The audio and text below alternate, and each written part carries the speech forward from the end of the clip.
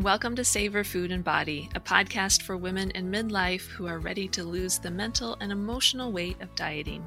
I'm your host, Amanda Bullitt, an undieting dietitian and certified intuitive eating counselor.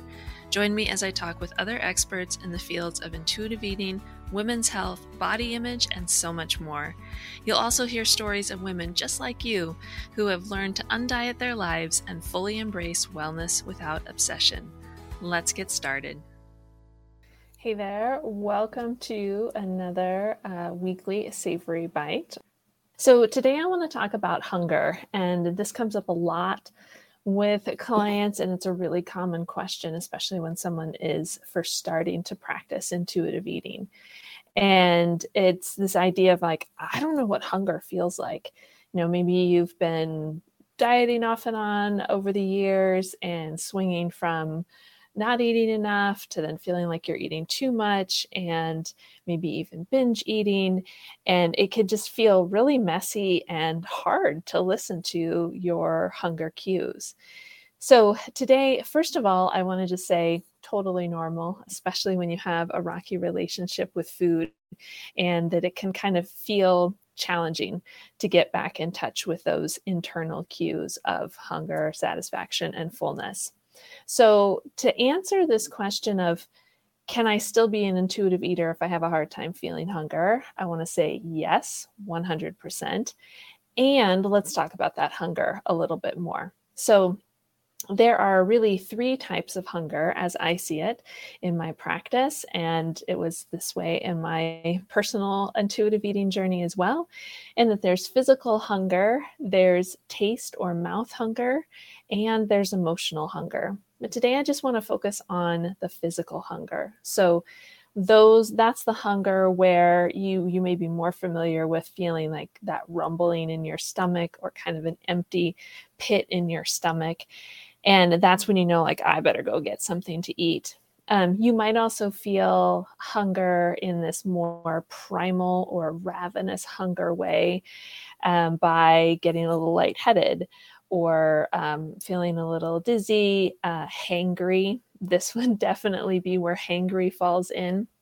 And particularly for those of us in midlife, we're constantly in this flux of our emotional well-being. And so feeling hangry can often feel like, is this like perimenopause emotional stuff, or am I really just hungry?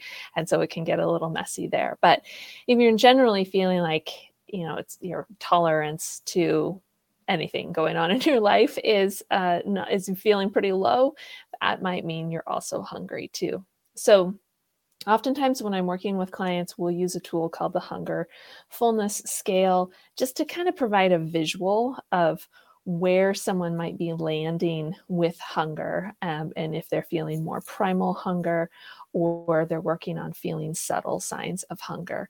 So the subtle signs of hunger definitely come with practice.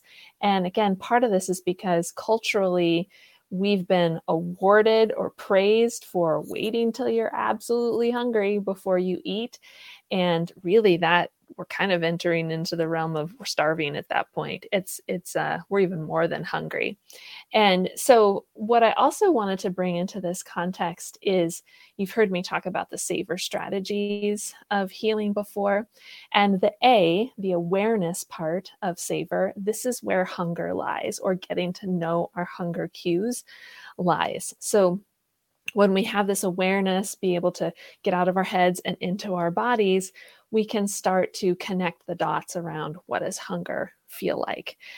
So with that physical hunger, what's the difference between subtle and primal hunger? Like I said, primal hunger can be more intense feelings in our body, both from that growling stomach, emptiness, headache, hangry, all of that. Subtle signs of hunger can be more of around like, mentally, you're just thinking about food more. You're starting to be distracted from your task at hand, and you're starting to think about like, I wonder what I'm going to have for lunch, or what are we going to eat for dinner tonight? Or I'm really starting to think about that snack in this afternoon, or where's the closest stash of Christmas cookies? So you're really starting to think about food and you're being distracted from whatever you're working on at the time or activity that you're doing, and you're starting to think more about food. So that's a version of a subtle sign of hunger.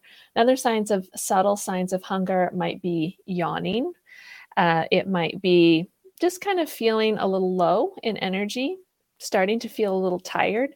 Again, you might not be feeling anything in your stomach per se, but you're just noticing that you're feeling more fatigued. You have less mental focus.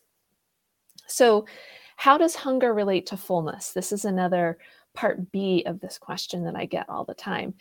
And you may be familiar with when you get really hungry, you're ready to eat everything under the sun, open up the fridge, empty it in your mouth, the pantry, whatever, and you don't really care what you're eating. You just need to get fed. And that's a primal survival skill response. So how that relates to fullness then is you can end up all of a sudden getting too full because your body is just saying like, there is no time to like think about what we're eating. Notice if I'm getting full, no mindful eating, like just get it all in as quick as possible. So we can easily swing from this primal space of hunger to overly full or beyond comfortable fullness. So that's how those two relate. How does subtle hunger relate to fullness or subtle fullness? When we start eating around being subtly hungry, again, just kind of in that space of where I'm kind of starting to think about food, my interest is moving towards food and away from the task at hand. When we start eating in that place, we're more likely to be discerning about what we're eating. So really choosing foods from a place of satisfaction and what do we really want to eat. And then 2, we're more likely to slow down as we're eating, enjoy what we're eating. And from a fullness perspective, we're more likely to stop when we're satisfiedly full or comfortably full. So that's how hunger and fullness can kind of relate both on the primal side of things and in the subtle signs of hunger. I will say, and this is really, really important, be really compassionate with yourself, be really patient with yourself. If you have spent years, decades of dieting and you're having a hard time feeling subtle signs of hunger, you are not broken. You are not doing intuitive eating wrong. It just takes some time to get to know your body again on that more intimate and kind of quiet level. So one of the practices that I often recommend for my clients is to practice eating every 3-ish hours. That's about how long it takes for your body to digest food, start using the food, metabolizing the food, and for the food to leave your stomach so that your stomach can start to tell your brain, hey, the tank's almost empty. Let's start thinking about food again. Let's go get a snack. So that's going to vary for everybody. Everybody's unique in this way, but that's why I say this like 3-ish hour space.